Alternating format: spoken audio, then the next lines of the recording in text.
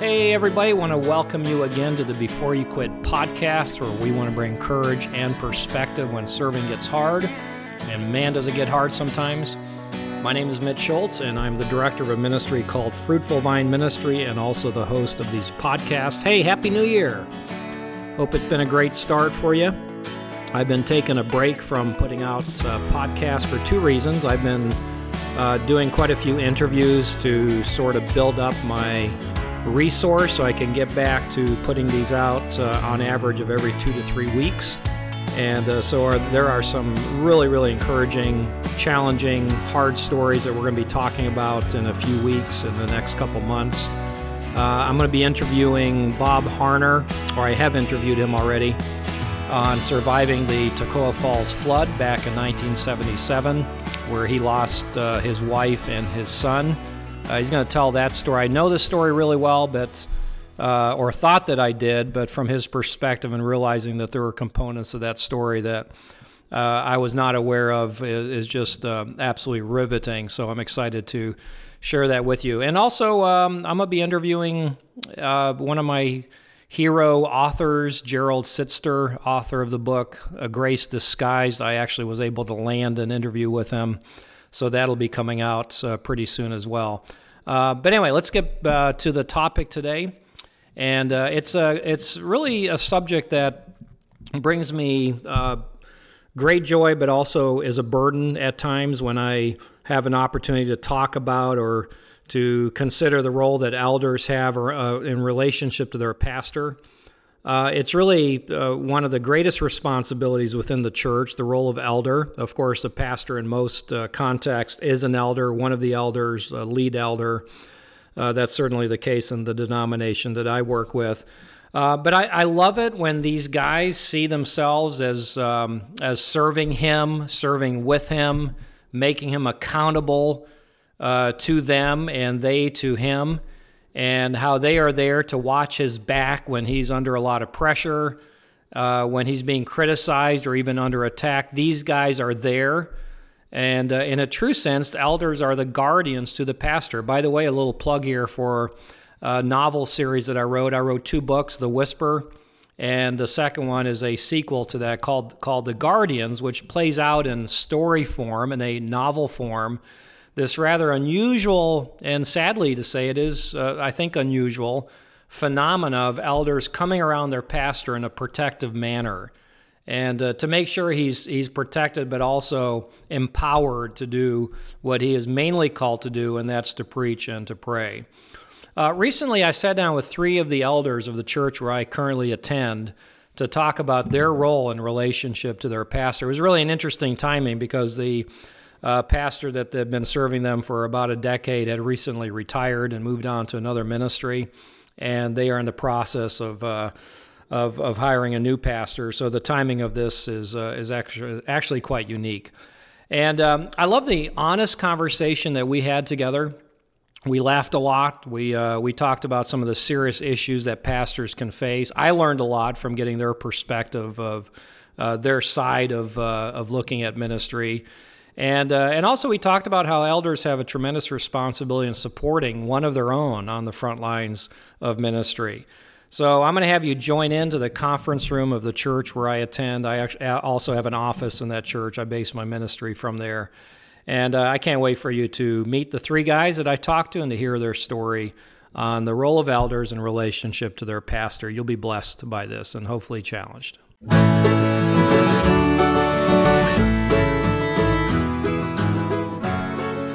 Okay, we are here in the conference room at First Alliance Church in Toccoa, Georgia. And we're going to be talking today about the role that elders have in relationship to their pastor. And I have around the table 3 distinguished men, David Reese, John Heffer, and Stephen Cornelius. Either one. So thanks, guys, for being part of this. I really appreciate this. Sure. Mm-hmm. So introduce yourself. I just introduced you, but just go around the room. Tell us a little bit about what you do and what you have done, and give us a little context of your lives. All right, I'm David, and I am currently retired, although serving as the chairman of the elder board and chairman of the search committee right now at the church. But I had taught for 30 years. I pastored for 15 years before retirement. So I have enjoyed the opportunity to serve the Lord. So you understand serving His people. You understand both sides of this. I've been on both sides. Yeah. And were you born with this radio voice, or did you acquire it through the years, or? I guess I got it from my dad. Okay. Well, the next two guys, as they talk, they will not be as impressive in their tone. But John, tell us a little bit about yourself. My name's John. I'm a business owner here in Toccoa. Been at First Alliance Church since 2001. I'm an elder. I am what they call the hospitality and acclimation coordinator. I work with the greeters and follow-up team as guests come in, and work with our Coffee and Connection folks, and also serve on the search committee. And so in the process of looking for the man that God has for that's First Alliance Church. That's going to be an important thing for us to be talking about here. You're also what I call the service closer. Yes, you close the service up. I am the opportunity announcement guy. Oh, is that what it's called? Yeah, okay. Whatever it is. And so there's an acronym there somewhere, I'm sure. Somewhere, we haven't come up with the right one yet. I love the peppermints in the back. Thank you. If I ever get up during the service, I'm grabbing peppermints. You're the guy that's taking all those. I like the green ones. Yes. We're low, actually. Okay. Steve, what about you? I work in a therapeutic setting with junior high boys. I've been doing that for the last 3 years. Previous to that, 16 years of full-time youth ministry, and grew up in the church. My dad was a pastor. My grandfather was a pastor. The people who took him in as a couple, they were pastors, and so it was kind of natural to go in the ministry, and felt called to do that. But this is a different season of life, and I serve as the vice chair of the elders here. I'm helping now with the youth ministry, and kind of anything that needs help. Pick up the pieces for everybody else. Yeah, David has a full plate. Yeah. So you work with teens in crisis. I do. Essentially. Teens and families in crisis. Okay. Yes. So that well qualifies you as an elder as we talk about supporting the pastor and things that churches face. That was supposed to be funny. That's right. They are often in crisis. All right, let's jump into this, because again, we have kind of a narrow topic here, and I'm sure we'll go different directions with it. I want to reflect a little bit, or start by just reflecting on the farewell that the church had for the previous pastor who left a month ago or so, and it really uncommon. I've very rarely seen something like this. 500 people packed in the Student Life Center, and person after person getting up and sharing their deep love for them. I'm sure if I talked to him, he could tell stories of difficulties, challenges with personalities, but I think the overall testimony of his ministry was one that was obviously positive. I mean, it was as I was there, and I saw that too in my time that I've been here as well. But what factors came together for a pastor to leave well like that, from your perspective, Dave? What do you think? Well, a few years ago, and you could take all the credit for it. I'm sure too. A few years ago, Pastor began talking with us about he's not going to be here forever. He wants to leave when the church is in a good state, and we discussed in the elders some of the problems the church had faced in earlier transitions, and being aware of those problems, he came to us with a transition plan that he had worked out.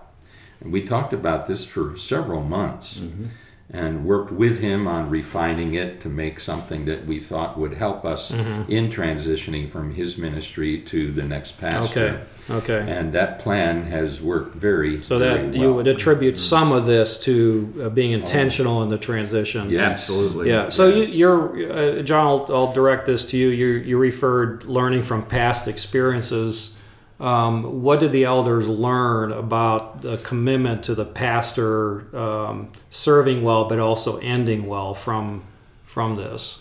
Well, I think this was a very unique situation. I don't know if this will work for everyone. I think Scott was at a place where he didn't feel threatened in any way by turning over leadership to someone new if that transition would have taken place while he was still here. And so it was a very unique situation. And I think our role as elders was to really process what he had brought to us, and see how we could help him end well, and end well here at First Alliance Church. And there were little things along the way that I think came up that it wasn't a perfect process, but we were able to fare well Scott, I think, in a very positive way. We started the process, and then doors started opening for him with other positions. And so we knew the Lord's hand was in this through the entire way. And so really felt like we worked with Scott to end his time here at First Alliance. Okay. Well, Steve, you had good material to work with. I mean, you're describing a man that was, he had military background, chaplain, and the relationship was generally good. Steve, if there's a pastor where maybe the relationship with the elders and the pastor is not as healthy, but you still have the same commitment to support him to serve well and finish well, what needs to happen there? I think that's one of the key things is that relationship. I know when I transitioned twice ministry-wise. My first one was a little more challenging because the church was having struggles. There's just different dynamics that were going on, and tried to navigate it as a young pastor. I would have been probably about 30, 29, 30. And so trying to navigate that, and it was a challenging thing. In my last transition, there was trust there. I even talked with the pastoral team I was part of 2 years in advance, and said, if you love me the way you do, the way you say you do, tell people that we love one another, like you will pray through this with my wife and I. And we prayed, and God appeared to say, just be. And it was almost 2 years later that transition finally happened. But I started the conversation 6 months in advance with the leadership of the church, with our administrator, and just realized that, our goal was the health of the church. And, we want that relationship to be that we could come back to that church. That's good. And come in with no baggage, and it be a positive thing, not a threatening thing to whoever was there then, because I don't have attachment to it anymore. Yeah. It's like, this is not the ministry God has for me at this time, but I can come here and worship Jesus. Yeah, and it's even that's a little unusual. I don't often hear of a pastor being transparent about his future and moving, because I think he feels like it might create insecurity, which was that made the church kind of vulnerable, didn't it, when you prepared for this where the pastor announced 2 years ago, really, that he was planning on leaving and that there's a transition. Go ahead, John. Well, I think we've all been in situations where we've seen pastors leave their ministries and it not end well. It's been messy and dirty and unfortunately ugly at times, and not what the church should be. And so I think when this plan was presented to us, we prayed about it. We really wanted to see if we could do this differently. Again, we've all seen the patterns of what it looks like for a pastor to leave in a bad way. We really saw this as a way to end well and it be successful for Scott and for the church, and honor and glorifying to the Lord. So ending well also requires that you're there to support him to serve well. So I think what I'm hearing you say is that in order to end well, it's important to be serving well too, or that's that commitment to. It's not just that the only commitment elders have is we want to make sure he ends well. Right. It's all those the months, years in between that Absolutely. needs to be healthy too. Right. And so Dave, again, if you mentioned earlier if it was okay to share some stories, I'm going to ask you to share a story. And when I ask the question, if you don't want to share the story, we'll edit this out. And if the listener will know if I did that or not. But with the transition, there was a clear plan of the pastor staying until someone new came. That changed because he was called somewhere else to serve as a district superintendent. And I sat in the pew this Sunday. You got up and tell me what you said to the congregation. It was a kind of a reprimand in a sense, but it was done in a way that I've never seen before, with a gentleness but firmness. Can you tell that story? Well, we had some people who were upset because we allowed the pastor to leave before he had said that he would. He had told us he would stay till the end of the year.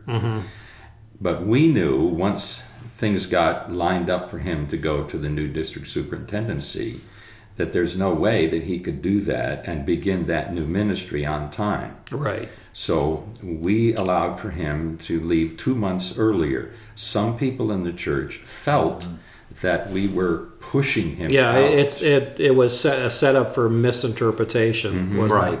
And so there were rumors going around, and we wanted to address those rumors openly and honestly and give the real story of why the decision was made the way it was. And I think many people at least were very satisfied with that explanation. Yeah.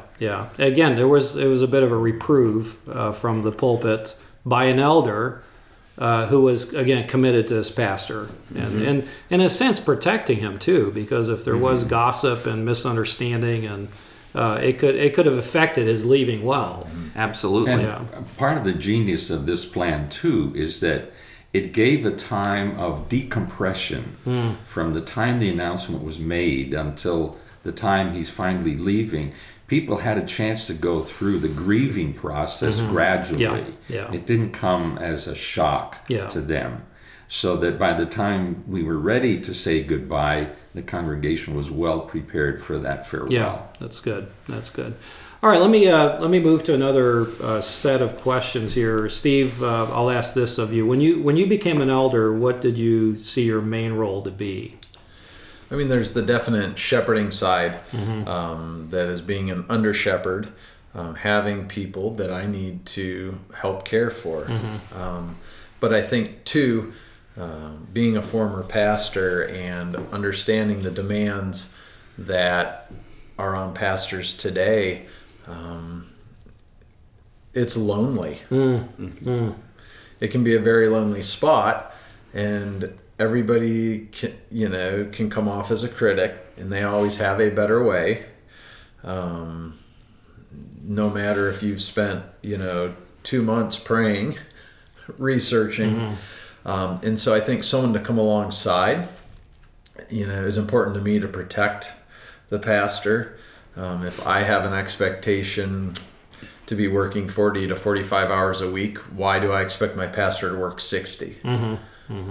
That's ridiculous. And if his primary role is to preach the Word of God, why are we asking him to visit every single person that's sick? Absolutely.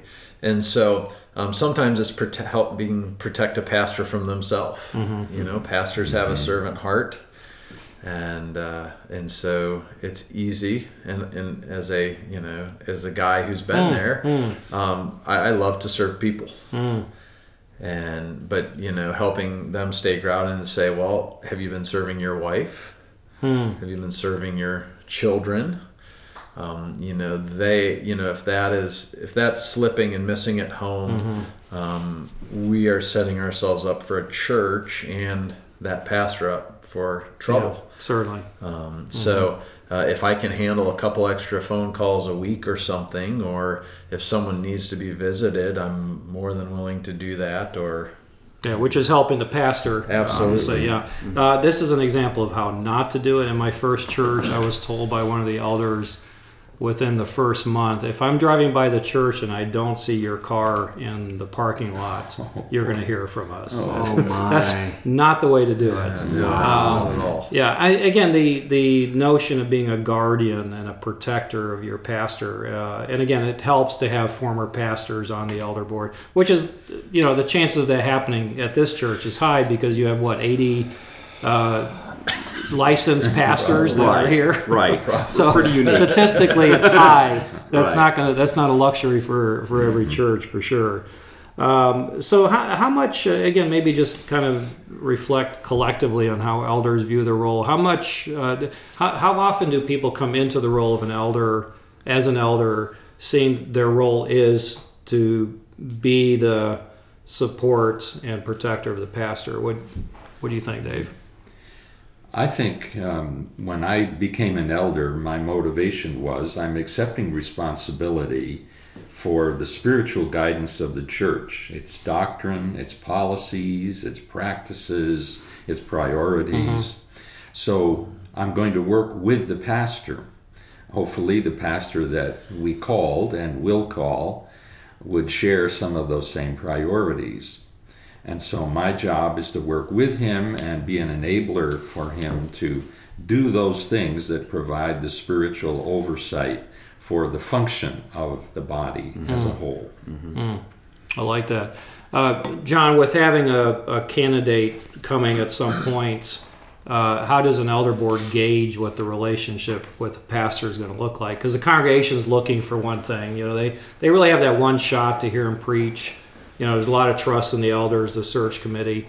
But in that experience, when he's here, how do you gauge that? Yeah, what are you looking for personally? Well, and I think that I may have a little more insight because I'm on the search committee. But I think if the search committee has done their job well, you're going to look at references. You're going to look at information that's presented to you to see how he has dealt with other boards or other groups of people. Yeah. You're looking for those key characteristics, I think, of how that candidate might lead. And so I think that's how you gauge it. That candidating weekend, that's the one shot you get. But so much has been done prior. So much has been done prior. Yeah. But really, the spotlight is going to be on the guy when he comes that weekend. Yeah. And how are you going to deal with groups of people? You're going to be sitting down with the finance committee. You're going to be sitting down with different groups of people from the church. How do you handle those situations? Yeah. And I feel for him, and I'm praying for the guy that's coming, but the microscope is going to be on him. Yeah. And we want him to do well. We want to see him succeed and be able to support him through this process. Dave and Steve will probably remember this. I mean, I think when you're younger, you're under a lot of pressure when you candidate, but I remember the last time I did, it was fun. It was just fun, So I think you pray for a guy to just be relaxed and see this as a great opportunity, whether this is a church or not. Right.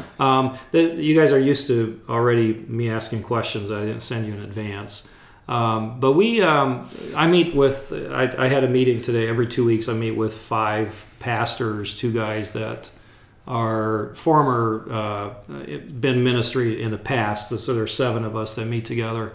And I work with a college professor, Phil Howard, and we do mentoring, and we've got some tools that we're using to just help the guys around the table to not talk shop, but to talk soul. And today was I wrote this tool on, it's called Community of Trust, 10 things pastors struggle with but never talk about. And the topic today was loneliness, and you mentioned that. And we had a long conversation about, can a pastor become friends with his elders? So I got the pastor's perspective. I want to hear the elder's perspective. What do you think, Steve? And you've got personal experience too with that as a pastor. Yeah, you can. It's hard, because typically if you were to leave that location, more times than not, it doesn't end like it did here for Pastor Scott. There's animosity or things like that. I think understanding, for an elder though, to go in and to say, this is like the guy I work with. Like, he's human, he's flawed. He could have had an argument with his wife before he left for work this morning. Or before he stepped up in the pulpit. Sunday morning. Or someone handed him a note and he read it just before he went up. Absolutely, That has happened to me. No way. I want to hear that story. That's one of your stories you're going to tell, Dave. And it happens, and to understand, he's doing the best he can with the Lord's help to present the Word of God as God is instructing him. Like, he's really not trying to fail. Like, we don't go to work I'm just failing today. That's my goal. Well, that's not our pastor's goal or heart. So I think for us to have understanding, I remember one time I really did not prepare the way I needed to for one of my youth talks. And I remember getting in the car and heading home, and my wife looking at me, and she goes, "Yeah, you didn't do what you needed to do tonight, did you?" And I was like, ouch. Well, she was there? Oh, she was there, and she's just, code for that, wow. And that was lack of prep on my part. But also, then just realizing going in, I mean, they're not trying to do a bad job. Right. Come on. But part of what I'm hearing you say, though, is the responsibility you have to assure that your pastor is in the Word and preaching effectively. And if there is anything that's in the way of that, marriage or relationship or a note that was handed, how can I help? To process that. And that's the friendship piece, isn't it? As well as the relational piece that comes with by being an elder to the pastor. And I think as an elder, to understand, your pastor probably thinks maybe I should leave with some regularity. Like, is this where God wants me? Because of everything that happens, and to not be afraid of that. Many people think, boy, I wonder if there's a better job over here, or if I did that. Well, they're human. I mean, that's a normal thought. Don't be afraid. I would check the ad papers every so often. Right? It's just like there's some Monday morning, high on Sunday, low on Monday, and you come in and like, okay, what's happening out there? This district. So ad papers. That was 30 years ago. Online. That's right. That's right. So, David, here's a question. Let me follow up one thing John said here about helping the pastor get off to a good start when he comes. I remember when Pastor Scott got here about the second week that he was here, somebody from the office called me and they said, "Do you know what he's going to put in the bulletin this week?" I said, "No." And so they read me what he was going to put in the bulletin, and he was doing it innocently. He did not have the perspective of our culture and background. He's coming from a totally different culture. So I said, well, who's going to talk to him about this? And nobody was willing to bring up the subject with him. I said, well, I'll do it then. So I went to him. I said, Pastor, I've understood that you're going to put such and such in the bulletin. And if you do that, I can tell you from my experience here, there is going to be one horrible reaction that is not a hill you want to die on. So I said, you're the pastor. If you want to put it in there, you can do that. But I'm just giving you a warning. You don't want to use up all your goodwill capital on that particular issue. Right. Yeah. Was that the beer and Bible night? Yes. I was not, I'm kidding.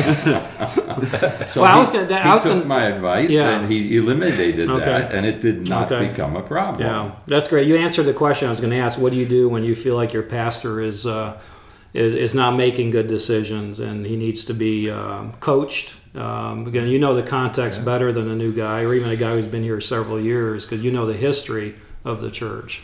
And going back to what you were saying, how do you become a friend or how do you deal with the loneliness of a pastor? I had someone a few years back who was talking about pastoral care and what our role as elders are, or just believers. Find a time when you can ask your pastor, how are you doing? Look them in the eye and ask them, how are you doing? Like, really, how are you doing? And be willing to just listen and be willing to hear them and where they're at. Yeah. And for me, I make a habit of that with the pastors here with Chris Gamble now at First Alliance Church, but I tend to do the same thing with the new part. Check in with them. How are you really doing? What's going on? Yeah. And just being willing to listen to what's going on in their hearts at that time. Great. Excellent. Yeah, well, good. How have you all grown as elders in these past years? Again, some of you have experiences. Being a pastor, being an elder is a completely different game for you. Steve, how as you reflect on that? Well, I mean, this is a great elder board. That helps. So fortunate to serve with a bunch of guys who love Jesus. So nobody by the name of Judas has ever been here, and we're unified. We talk things out. We work through things. We try to create a culture where we can be open and honest. And I think too, we go into times, thinking, and we need to think the best of people first, which a lot of times we don't in relationships. We always think of the negative or what are they trying to gain, but go in saying, I know these guys love Jesus. I believe they all want to see the church I love that. grow. You've mentioned that several times. That's so important. They want to see this church grow and health brought to the people who are here. And so if we just start with that is like our base to launch from, it makes for some phenomenal meetings. I mean, when we work off of that, that while I may disagree with someone across the table, I know he still ultimately wants to see what I want to see and what we believe the Lord wants to see. If the common denominator is the gospel, meetings will always go well. If anything else steps in, becomes an interference to that, if your eye's off that gospel ball, generally things will not go well. Those of you that pastor know that criticism about our sermons is like one of the tenderest nerves that you can prick in a pastor.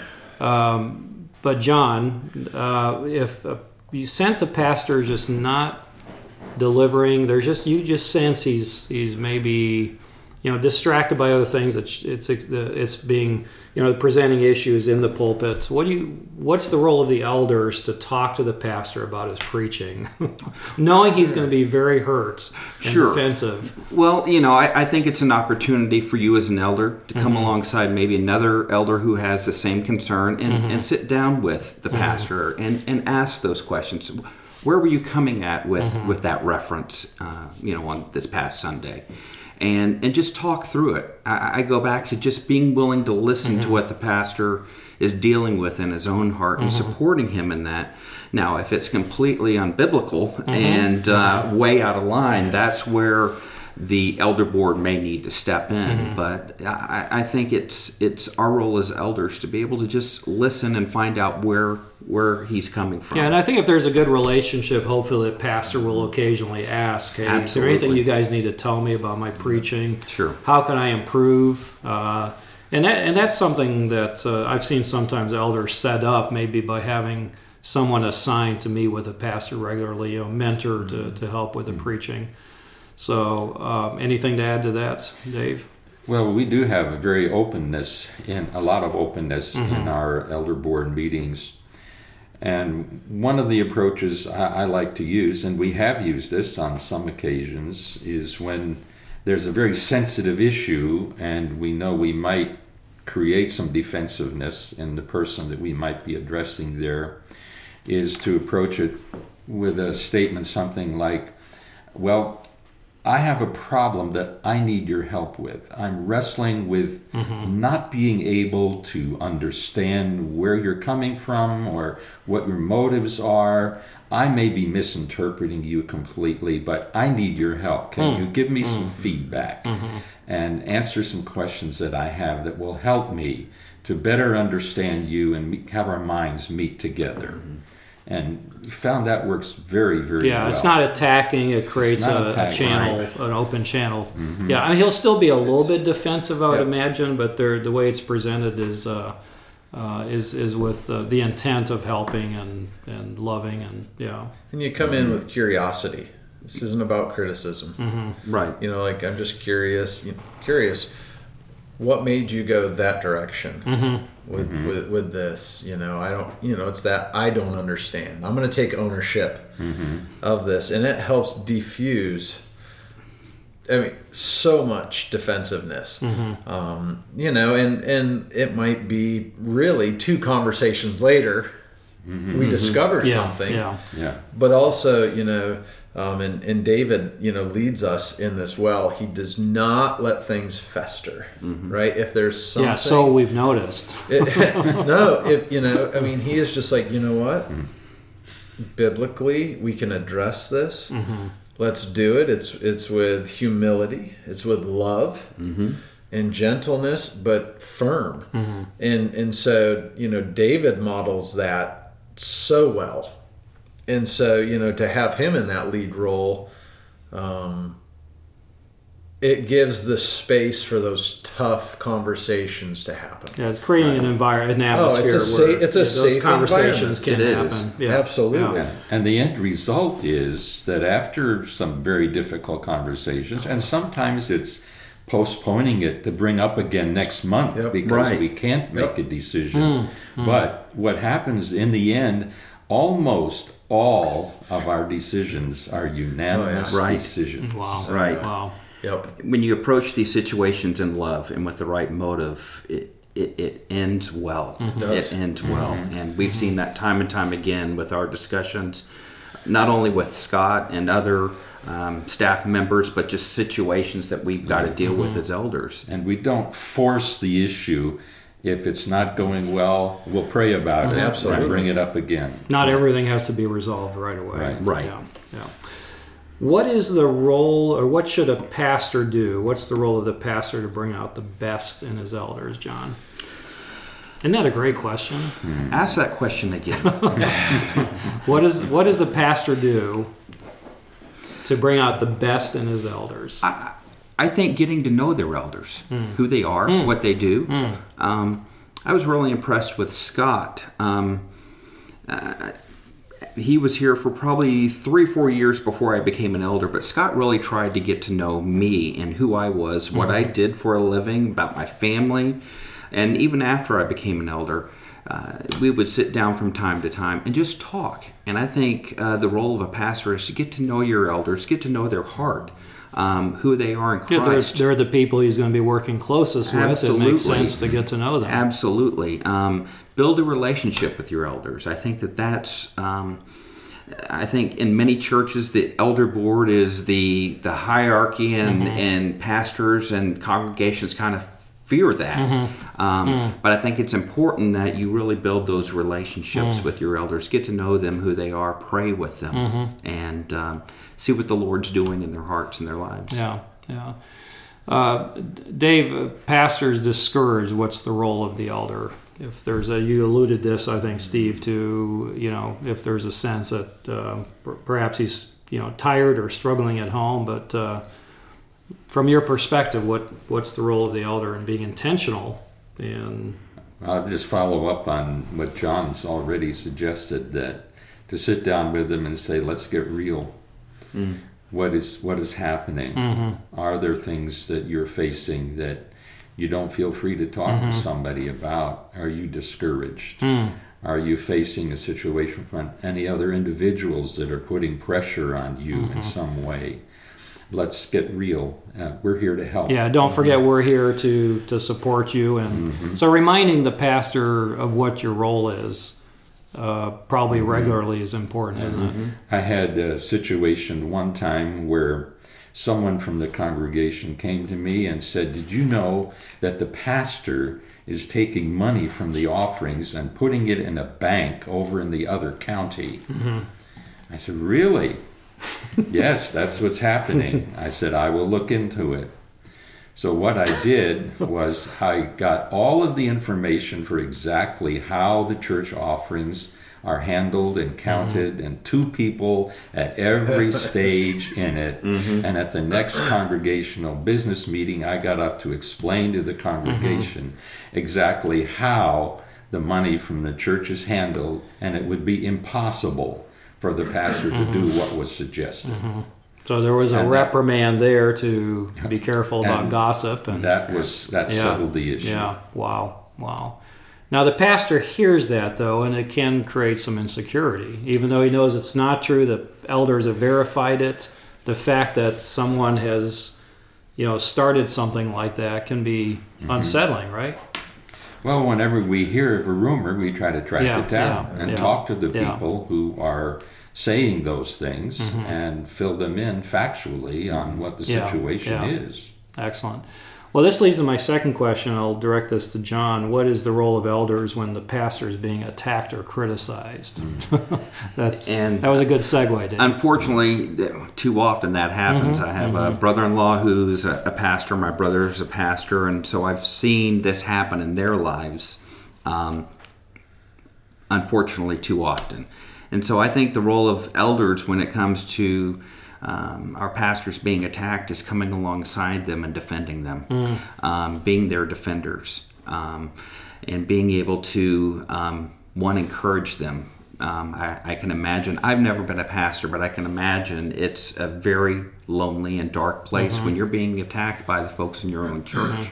Yeah, I mean, the difference with you, you're in your company, if that's happening, you can fire people. I you can't do that in a church. You can't do that in a church. But you can make life miserable for them. I could. I'm kidding. But no, I know. But I think our role as elders is to come alongside the pastor and support them through this and defend the pastor. And being able to address those who are speaking out against your pastor. I think as David said a minute ago, if there are rumors or things that are boiling up, as an elder board, you need to address those quickly. Not wait for them just to go away, because what they'll do is they'll fester and they'll build and it'll create tension within that church. And so the sooner you can address those issues, the better off you're going to be creating any type of trouble. Because if it festers and absolutely, things can spread very quickly. And, good. There was another situation where the pastor made a comment in a service. I don't even remember what it was, but immediately after the service, there were 3 or 4 people come up to me, were very upset about that. So part of our job as an elder is to help the pastor in this situation. So I went right to the pastor and explained to him, here's what was said, here's how it's being interpreted. I think you need to address the congregation and express your regret for the way that was stated and apologize. And he did. He's a very big person, and he realized that this needed to be addressed, and he did it very graciously, and that stopped all the criticism. Yeah. It displays humility when a pastor is willing, and That's right. Again, this is an encouragement for pastors and elders that we all should be, teachable, vulnerable, and not defensive. I think it's easy to say no. We're often the last ones to see things about ourselves, and if it's a hard discipline when there's criticism. The first question to ask is, I'm first going to consider the possibility that this is true, and once I know it's not, then obviously leave it to the elders or others to deal with it. Do you have any comments on this? And I think it goes back to, as soon as we know, we take steps to deal with it. And hopefully your pastor is in a place to go, okay, I see what you're saying. And and again, part of that, it's easier to swallow too when you go back to say, he made a mistake. Know his heart. What is your pastor's heart? Right. Well, this doesn't line up with their heart, so it was probably a mistake. But then, it's following up then too with your people in the congregation, the people who came. You said, listen, I want you to know we've had some, as things happen, we find out about it. And then we follow up with the people. Hey, we want you to know that as elders we address this, or I went to pastor on your behalf and we had a good conversation. And I want you to trust me that we're in process of dealing with this and taking care of it. Thank you for your concern. And so then for them, it's like, okay, well, it's done. They're not left in that wondering. Right. Well, because when you let your imagination go, uncertainty will lend itself to that. Absolutely. Yeah. Good. We also invite people, if they have some criticism or concerns, you're welcome to come to an elders meeting. We will let you sit among us and give you the time that you need to express that to us. And we want to know. Just don't let it be something that's just circulating underground and getting worse and worse. You're bringing a bad memory to my mind right now, because when you say that, I picture being in an elders meeting where we did that, and the folder with information was never opened. And never shared. Oh, and those are tough things for a pastor, because it's not resolved. There's nothing tangible, and there's just unsettledness. And again, the role of elders to run interference on those things can be vital. What are some of the, Steve? You start with this. What are some of the greatest challenges you've experienced as an elder that were unanticipated?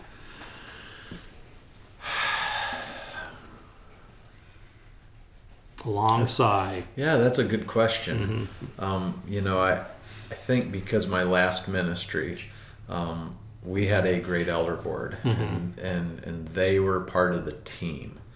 We had the pastoral staff, and it was a very staff-led church, but the elders knew what was going on. They were part of it in any way needed. And so, we knew what was coming to the elders. They knew what was happening. And I think horror stories I've heard, we deal with things. And that's the biggest issue. It's the issues that don't get dealt with that always come back to bite you. Yeah. And so for me, when I moved back to this area, I had no intent of being at this church. So that's the unanticipated piece. This is my third time being here. My dad went to Toccoa Falls later in life, and I was a student in junior high, in high school, and part of the youth ministry here. Then I came back to be a college student here. I was married here and at this church, and we were a part of ministry as college students and such. And so when we moved back to this area, it was, we're not going to go to First Alliance. That's the easy place. Never going to be an elder. What's happening. And it was Father's Day of 2015 that I was like, we went to another church to an early service. And I said, you know what? We're just going to go. We'll catch up with some friends, And we left, and our kids were like, this is the church we're supposed to go to. And I said, it's not. Like, did you not know? It's not. Like, trust me. And God laid it on their hearts, and I had to catch up that this is where God wanted us. And I thought, you know what? I doubt I'll ever do the elder thing.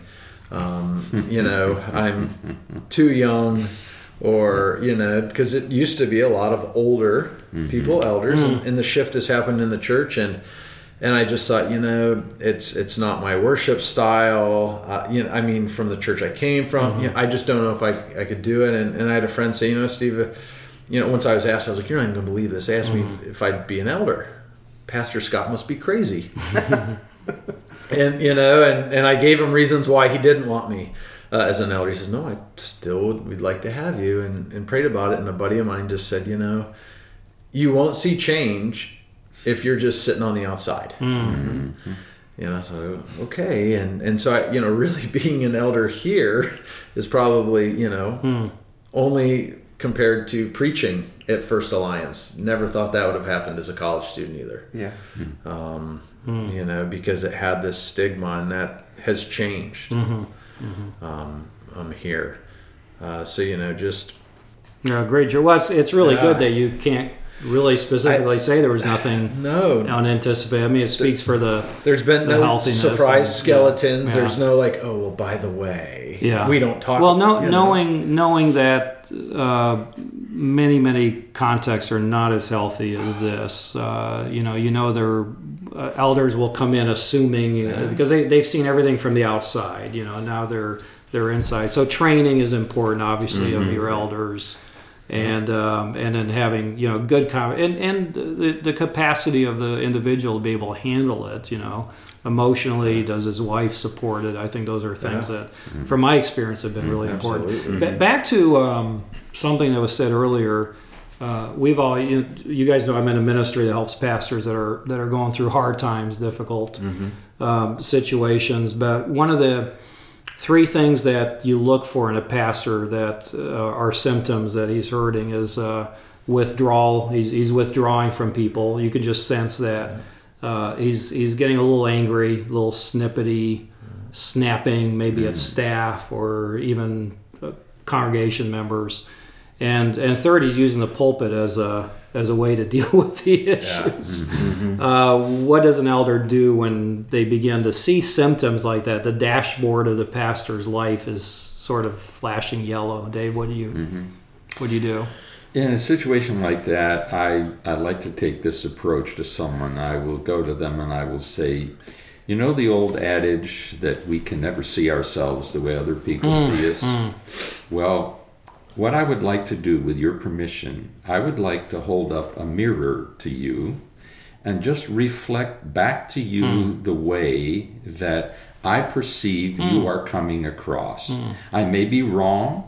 My estimate of what's happening could be totally misapplied. Are you actually using a mirror in front of them?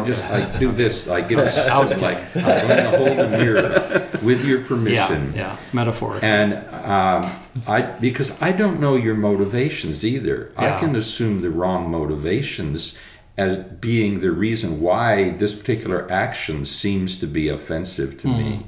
So will you let me hold a mirror up to you so I can just reflect back? Because I believe you really are a spiritual person. You are someone who wants to walk the walk. You want to manifest the life of Jesus in your life. And there are some things coming across that don't appear that don't reflect way. that. Yeah, good. And I thought if you could be aware of them by looking in the mirror, you would want to change them. That's good. Really good. John, what would you say to elders who are listening to encourage them in their relationship to the pastor? I'd encourage them to get to know their pastors. Find out who they are, what they enjoy. Find out about their families. I mean, you may have a general idea of what your pastor's day looks like, but do you really? And so I would encourage any elder that might be listening, ask your pastor out to lunch. Meet him for lunch for an hour, hour and a half. And as I said earlier, look him in the eye and say, how are you doing? Really? How are things at home? And just listen to his heart. And I think having conversations that don't always revolve around ministry can Absolutely. be a way to do it. Really get to know them. Absolutely. Get to know them. What are their likes, their dislikes? Find out about what they were like as a kid. Find out stories. Be able to build some confidence in the relationship that both of you have. Yeah. And I think the more an elder can get to know their pastor, they're going to know his heart and understand why he went into ministry, why God called him into this role, and how you can be a support to him moving forward, whether it be in that elder meeting or when he's having that difficult time of crisis in his life, and how you can come alongside him to support him. Good. Love that. Steve? Well, I think, don't be afraid to help care for him. Demanding schedules. A church like ours, certainly we have plenty of people who can fill the pulpit, and you may So asking, how can I help you? How can I help you? Take up some of what you're doing? Yeah, and if it's like, I just feel like I have no time. I'm spent, that's going on. As elders, we could say, we need to give them a weekend away. They just need to get away. And it doesn't have to, does it fit in our policy of so many weeks of it? It doesn't matter. You need this. And you are not valuable to this church and ministry if you are not healthy. Now, sometimes a pastor will not let go of some things and defer to the elders. And I think one way to offset that is for the church, the church to be taught on the value of the role of the elder. That the pastor is an elder as well, and there's value to the other positions. They're just by virtue of them being elders. Hopefully, they're qualified biblically, which means that they can function in a way that the pastor does, but like in a way kind of like the deacons did, so the apostles could be free to pray and to preach the word. Right. That's in a sense, I think, the value that elders can bring to that. So there's been kind of a unassuming cliffhanger here that we're going to end with. That note that you were handed as you were going to the pulpits. I'd like to know what that was. Well, actually, it was. There was a time where one of the elders approached me just before I was ready to go out and preach, and he just unloaded on me with double barrels. The Lord helped me through that. There was another time where the elders in particular were helpful to me as a pastor. I had a man I was mentoring in the congregation, spending a lot of time with him, but somehow someone fed him some false information and he turned completely against me. He came to my house. I had just had surgery for a hernia, and I was still recovering from that. He came to the house with a cassette tape to tell my wife, he said, I want you to listen to this and see all these horrible things that your husband is doing wrong in this church. So he gave the cassette tape to her, and then he left.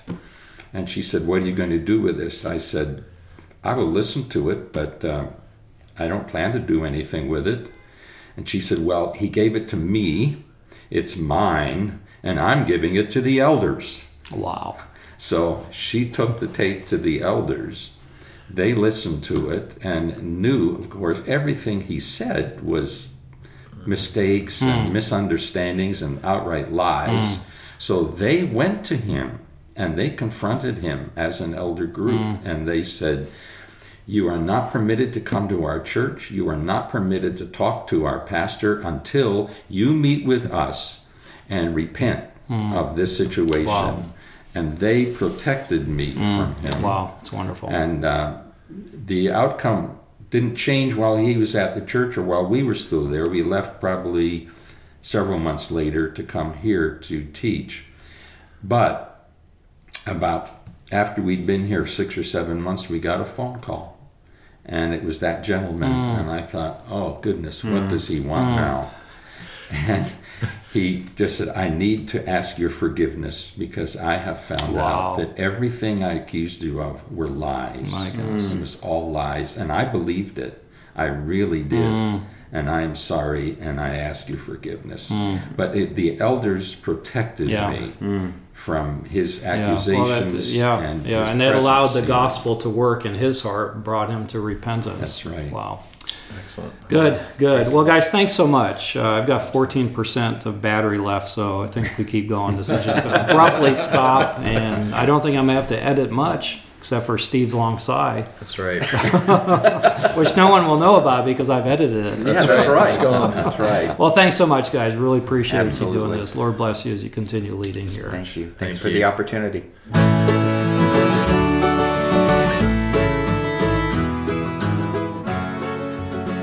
Well, there you have it. Thank you so much for listening to this podcast.